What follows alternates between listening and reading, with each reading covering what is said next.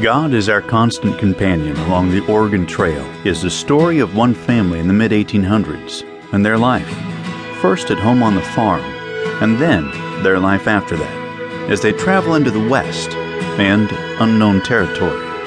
Along the way, there are plenty of tragedies, yet laughter and life as well, along with faith and hope. The tale is told through the eyes of one teenaged boy. I'd just finished up sweeping, and Ma and Pa and my older brother Howard had gone inside. I thought I'd heard a noise, but just wasn't sure what it was.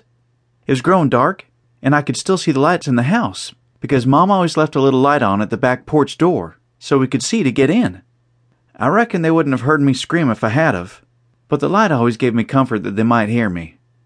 I went ahead and put the brooms and sticks I'd used to scrape up dirt in the corner of the shed, and just as I was about to step out the door, I saw something flash right beside me. I didn't have time to think or be scared. All I knew is I was staring face to face with the wolf.